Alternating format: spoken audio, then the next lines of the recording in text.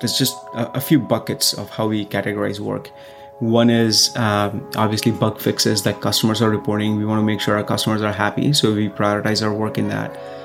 The other bucket is features that customers have asked for and that align with what we are actually building, because we know these are things that customers need.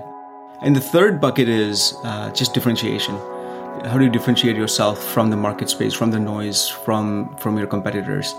So those you have to build, even though nobody is asking for it, even though no customer is imagining it. But for you to have a sustainable business, you have to build a technical moat.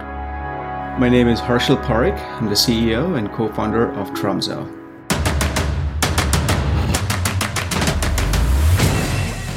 This is Code Story, a podcast bringing you interviews with tech visionaries who share in the critical moments of what it takes to change an industry and build and lead a team that has your back. I'm your host, Noah Lappart, and today how Harshal Parekh built a platform to eliminate friction between developers and cybersecurity. All this and more on Code Story. Harshal Parekh is the father of two daughters, as well as the owner of two dogs. Most of the time spent outside of work is with his family, although he does love to cook, especially experimenting with pizza. Through his life, he has realized that sleep is overrated. Humans can function on very little sleep. Maybe not forever, but for a few weeks at a time. Through their experiences, Harshal and his co-founder discovered that it was difficult to make a cybersecurity program successful. After running through the same challenges again and again, they decided to step out and build a solution to streamline security and the development process. This is the creation story of Tromzo.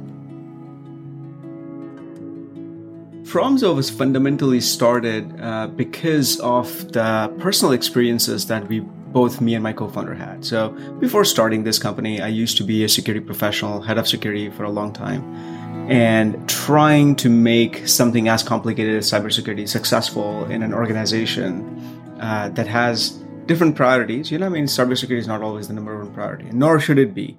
So when something is not a priority, but it's important enough, how do you make things successful? There were a lot of challenges with building a good, practical cybersecurity program. So we spent a lot of time running into the same challenges again and again. We realized that, okay, you know what, now it's the right time for us to actually try and solve this problem and build a company about it. So that's how Tromzo came about. And what we really do is we're building an operating platform for cybersecurity. And what that means is cybersecurity has traditionally been managed as a completely separate thing that, security people do their own thing in one corner of the building. Not really involved in the day-to-day of, let's just say, software development and, when companies are deploying and building software. So how do you make it a core component, core part of the development process?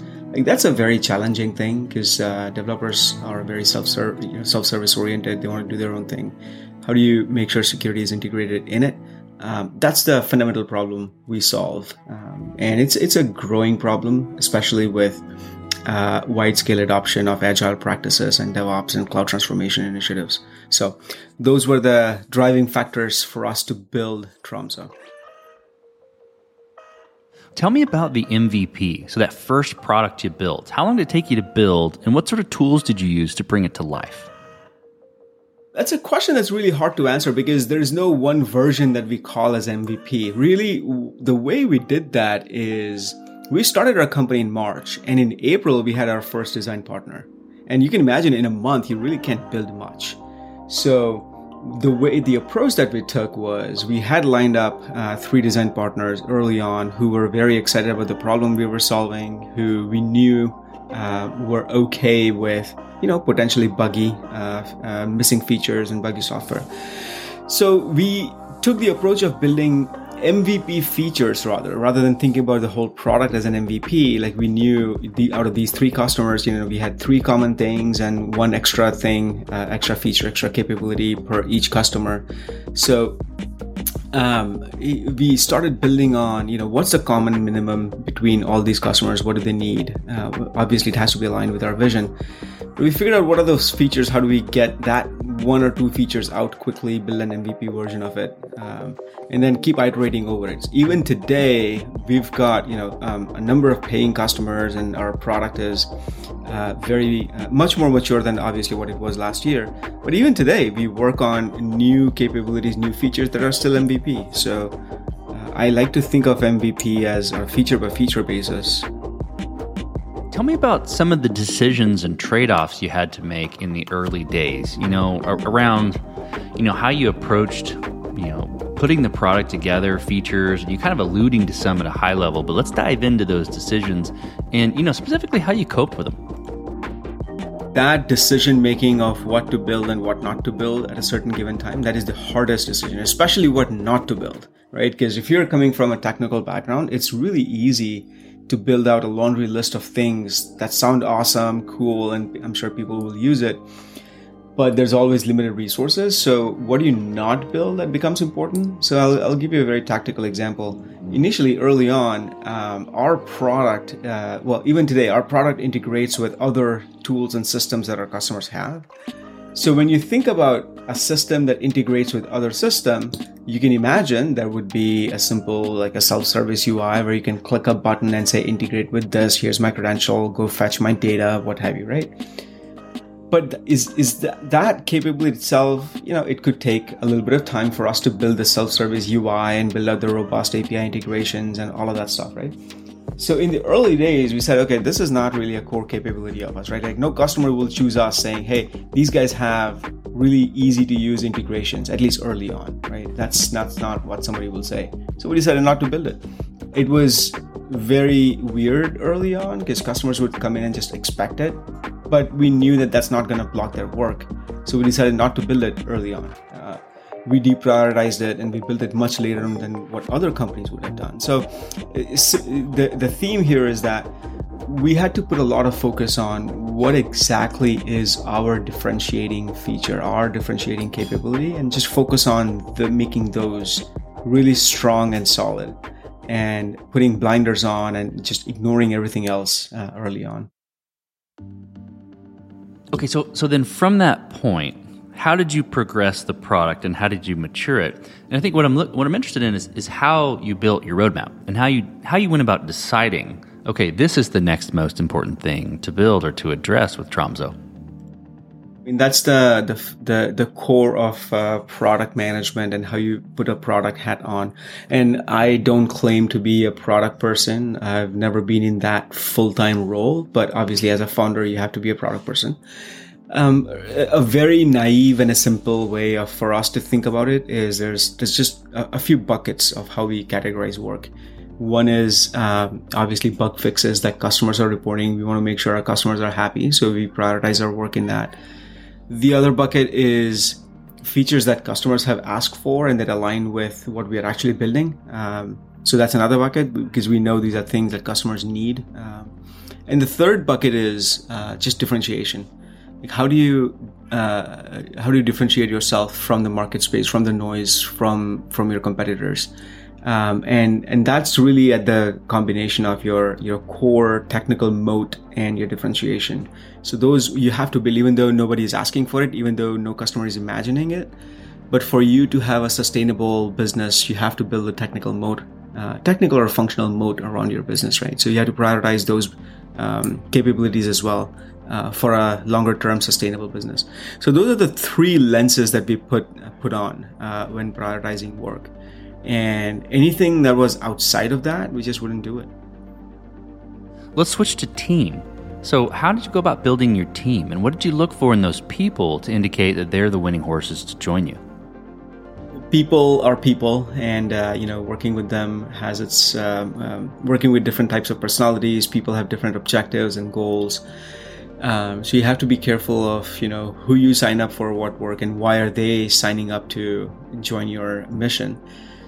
And for us, it was never going to be the case where we're going to have a team of, 25, 30, 40 people. We were going to be very lean. We were going to be very crisp and effective of where we invest our resources. So our team that we built initially, or even today, that exists even today, is every single individual was was good at what they do. Obviously, like we didn't have time or the resources to spend on micromanagement, so we hired only senior people, just because we know that early on we need people who can make their own decisions rather than the founders having to make decisions. So people who could self-sustain themselves, who could make the right choices to a reasonable extent, and have experience in the technical stack, and want to work with an unpredictable environment in a startup where things change all the time and features get deprioritized for one or the other reason, and you really have to build an MVP of a feature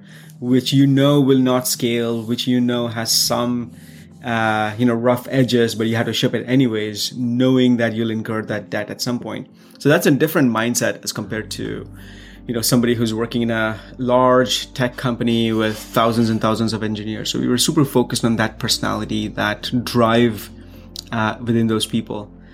And it's good. It's manageable because it's not like we want to hire 100 or 200 of those people at this moment, right? So we don't need to solve for scaling that level of skill set, at least not just yet.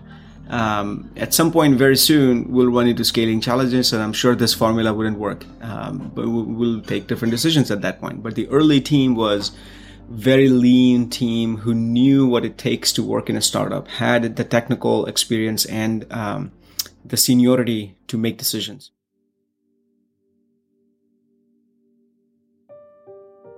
Well, speaking of scalability, let's flip to that. So, from the technology standpoint, did you build this to scale efficiently from day one, or have you been fighting this as you've grown and put the multiple products together and gained traction? Our product scales infinitely now. There's just so many constraints around scalability, right? It's just, you can obviously build a system that scales really well, but is that a problem that we need to solve today? I mean, that it depends. In some cases, yes. In a lot of cases, no. Because we were also very intentional about the types of customers we were going after. And we knew that ICP, or ideal customer profile, it's not going to include it's not going to introduce a certain type of scale challenges. So we didn't solve for it. And we waited until we have that size of a customer, or we have visibility into that size of a customer to be able to solve those scale related challenges, right? So yeah, I mean, it's one of those things. It's scale, reliability, quality of software, security of the software. We have to make conscious choices of what's reasonable at every stage of the company, and that changes every single month because the types of customers you have, the type of pipeline you have, that changes. The new features might introduce additional complexities, but not solving for it beforehand and just being cautious about what you sign up for. I think that has worked out really well for us. But you also cannot ignore it, right? So you have to be cautious about what you sign up for. So if you don't solve it at a certain point, you shouldn't imagine that it just disappears. Scale problem disappears. It doesn't disappear. It'll just come out when you least expect it. So you have to be very mindful of those decisions and watch out for them. Well, Harshal, as you step out on the balcony and you look across all that you've built, what are you most proud of? Obviously, one of the easy answer to that is the team that we've built around it, right? Like, it obviously, it's a true answer as well. Like the phenomenal people that we've brought together to solve this mission. It's a really, really good group of people, incredibly motivated, incredibly talented, and all driving towards success of the company. So that's one of the big moments of gratification. But the other thing is, when you actually see the output of what this team has built and delivered, and when you see that has changed how our customers' work life has been impacted, like how they do their work differently now in a much better way, much more efficient way, that is incredibly gratifying, because now you know that even though it's a small group of people so far, but you know that you're making an impact to somebody's life, whether it's few hours every week or a few days every week, that you're making it better for them. You're helping somebody get to their next level of promotion, helping somebody, get excited about their job again because of the value that you're providing through your product. I think those things are just incredible to see. It shows the impact that you've had on the market. Well, let's flip the script a little bit. Tell me about a mistake you made and how you and your team responded to it. Thankfully, we haven't made a major mistakes. There's mistakes around, hiring the wrong people. There's mistakes around not understanding the customer expectation or the feature expectation correctly, not communicating effectively. Like, all those are just small mistakes. Like, retrospectively looking, we know that obviously we should have written that, PRD more clearly. Obviously, we should have written that Jira ticket more clearly so you know exactly what you're building. Because sometimes it happens when the feature goes into production, it's not exactly what the use case was. It happens once in a while. But, it's some of those mistakes. But I think the important theme that underlies all of this is just getting better. How do you put learning process in place, right? Like, mistakes are an inevitability. Everyone's going to make mistakes, but how do you build that learning muscle within your organization through systematic processes that you can put in? I think that's an incredibly important piece that a lot of people tend to forget in the startup mindset, because you're just rushing towards that new logo, new business, new customer, new feature. But how do you set up the right processes within your company to learn from these mistakes? I think that's an incredibly important piece. Well, what does the future look like for the product and for your team? We're in a very interesting space where we're trying to make life easy for two different types of personas. One is the cybersecurity professional, who's a primary user. But also cybersecurity. So cybersecurity's role, the team's role, is to secure the things that other people are building, or to help them build things in a secure way. So those recipients, in our case, those are software developers working in a company. So we are helping their life make their life a little bit easier as well. So for the future of our product is really to bridge that gap that exists today between security and the development organization. Today, in a lot of cases, they're at loggerheads. Those two functions don't really work well with each other. So we really are building towards a vision where we eliminate this friction between development teams and cybersecurity teams to foster effective collaboration and communication between them. So security is seamlessly integrated as a part of the development process. That's really the future that we're driving towards from a product perspective. And from a team perspective, and that's a good question, because we don't know. When we started this company, which is right around the second year of COVID, I guess, we didn't realize how distributed and global the teams have become. And there's no way we're going to go back to the pre-COVID situation of, in-person teams, in-office teams every single day and things like that. So that is just going to expand on our different scales as we grow. We're just going to have much more globally diverse team working across different time zones and managing, people's career ambitions and, managing the company towards a common goal, common vision. That's going to be a really interesting and challenging situation. So we'll see how it goes, but I'm quite excited about this challenge. So let's switch to you, Harshal. Who influences the way that you work? Name someone or a bunch of someones that you look up to and why. I mean, I've thought a lot about this in terms of who influences me, but every single time I ask myself that question, I come back with like a different person or different type of an individual for different types of things. Because I like to think about myself in different roles, like my role as a father, my role as a CEO, my role as a spouse, my role in different aspects of my life. And I think for each of those things, there are different people who influence me and how I operate. So I can't tell you if there's one person who influences me, but there's just so many different people, like people who I have worked for in the past, people who have worked with in the past, or just my own family, my dad, my friends, like all of them influence me in some or the other way. I guess it's different people for different aspects of life. Well, okay, so we talked about a mistake earlier, but a little bit different spin.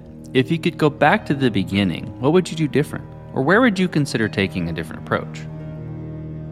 One of the things I had always heard, and we thought we were doing more, but I think you could always do more. Is this very common phrase in startup world, which is first time founders focus on product, second time founders focus on distribution. That's we knew that before going in, but the attraction to build an awesome product is just so strong. It pulls you toward it. It consumes you into building something awesome that customers will use. And I think retrospectively looking, I would have spent a little bit more time figuring out distribution early on. Not that we are in a bad spot. I mean, we have great distribution today in terms of go-to-market and so on and so forth. But that could have been something that we could have started even right around the same time as when we founded the company. I think it would be much better to make distribution as a foundational element of like how you think about company, the types of people you hire, and how you think about product and types of customers and so on and so forth. Well, last question, Harshal. So you're getting on a plane and you're sitting next to a young entrepreneur who's built the next big thing.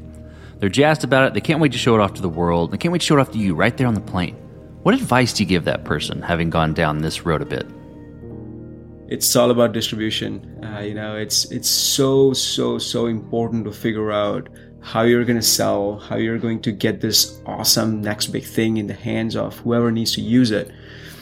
Because the reality of the world is that we are all so overpowered with information from every single place, right? And that has changed in the past 1 or 2 decades. Like, we didn't have so much information overload on all these devices around us. So people's attention spans have significantly reduced now, which means that your customers are not going to notice you. And on the other hand, cloud and access to technology at a very low cost has significantly reduced the barriers of entry to building startups, which means there are so many more startups now as compared to a decade or 2 ago.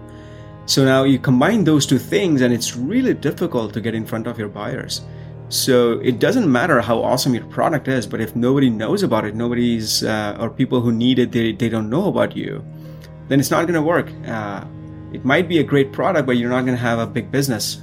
So I think one of the most important things to keep in mind is distribution, how to figure out to get the product in the hands of the right people at the right time. Fantastic advice. Twice in a row. Well, Harshal, thank you for being on the show today. Thank you for telling the creation story of Tromso. It's my pleasure, Noah. Thank you for having me. And this concludes another chapter of Code Story. Code Story is hosted and produced by Noah Labhart. Be sure to subscribe on Apple Podcasts, Spotify, or the podcasting app of your choice. Support the show on patreon.com/codestory for just $5 to $10 a month. And when you get a chance, leave us a review. Both things help us out tremendously. And thanks again for listening.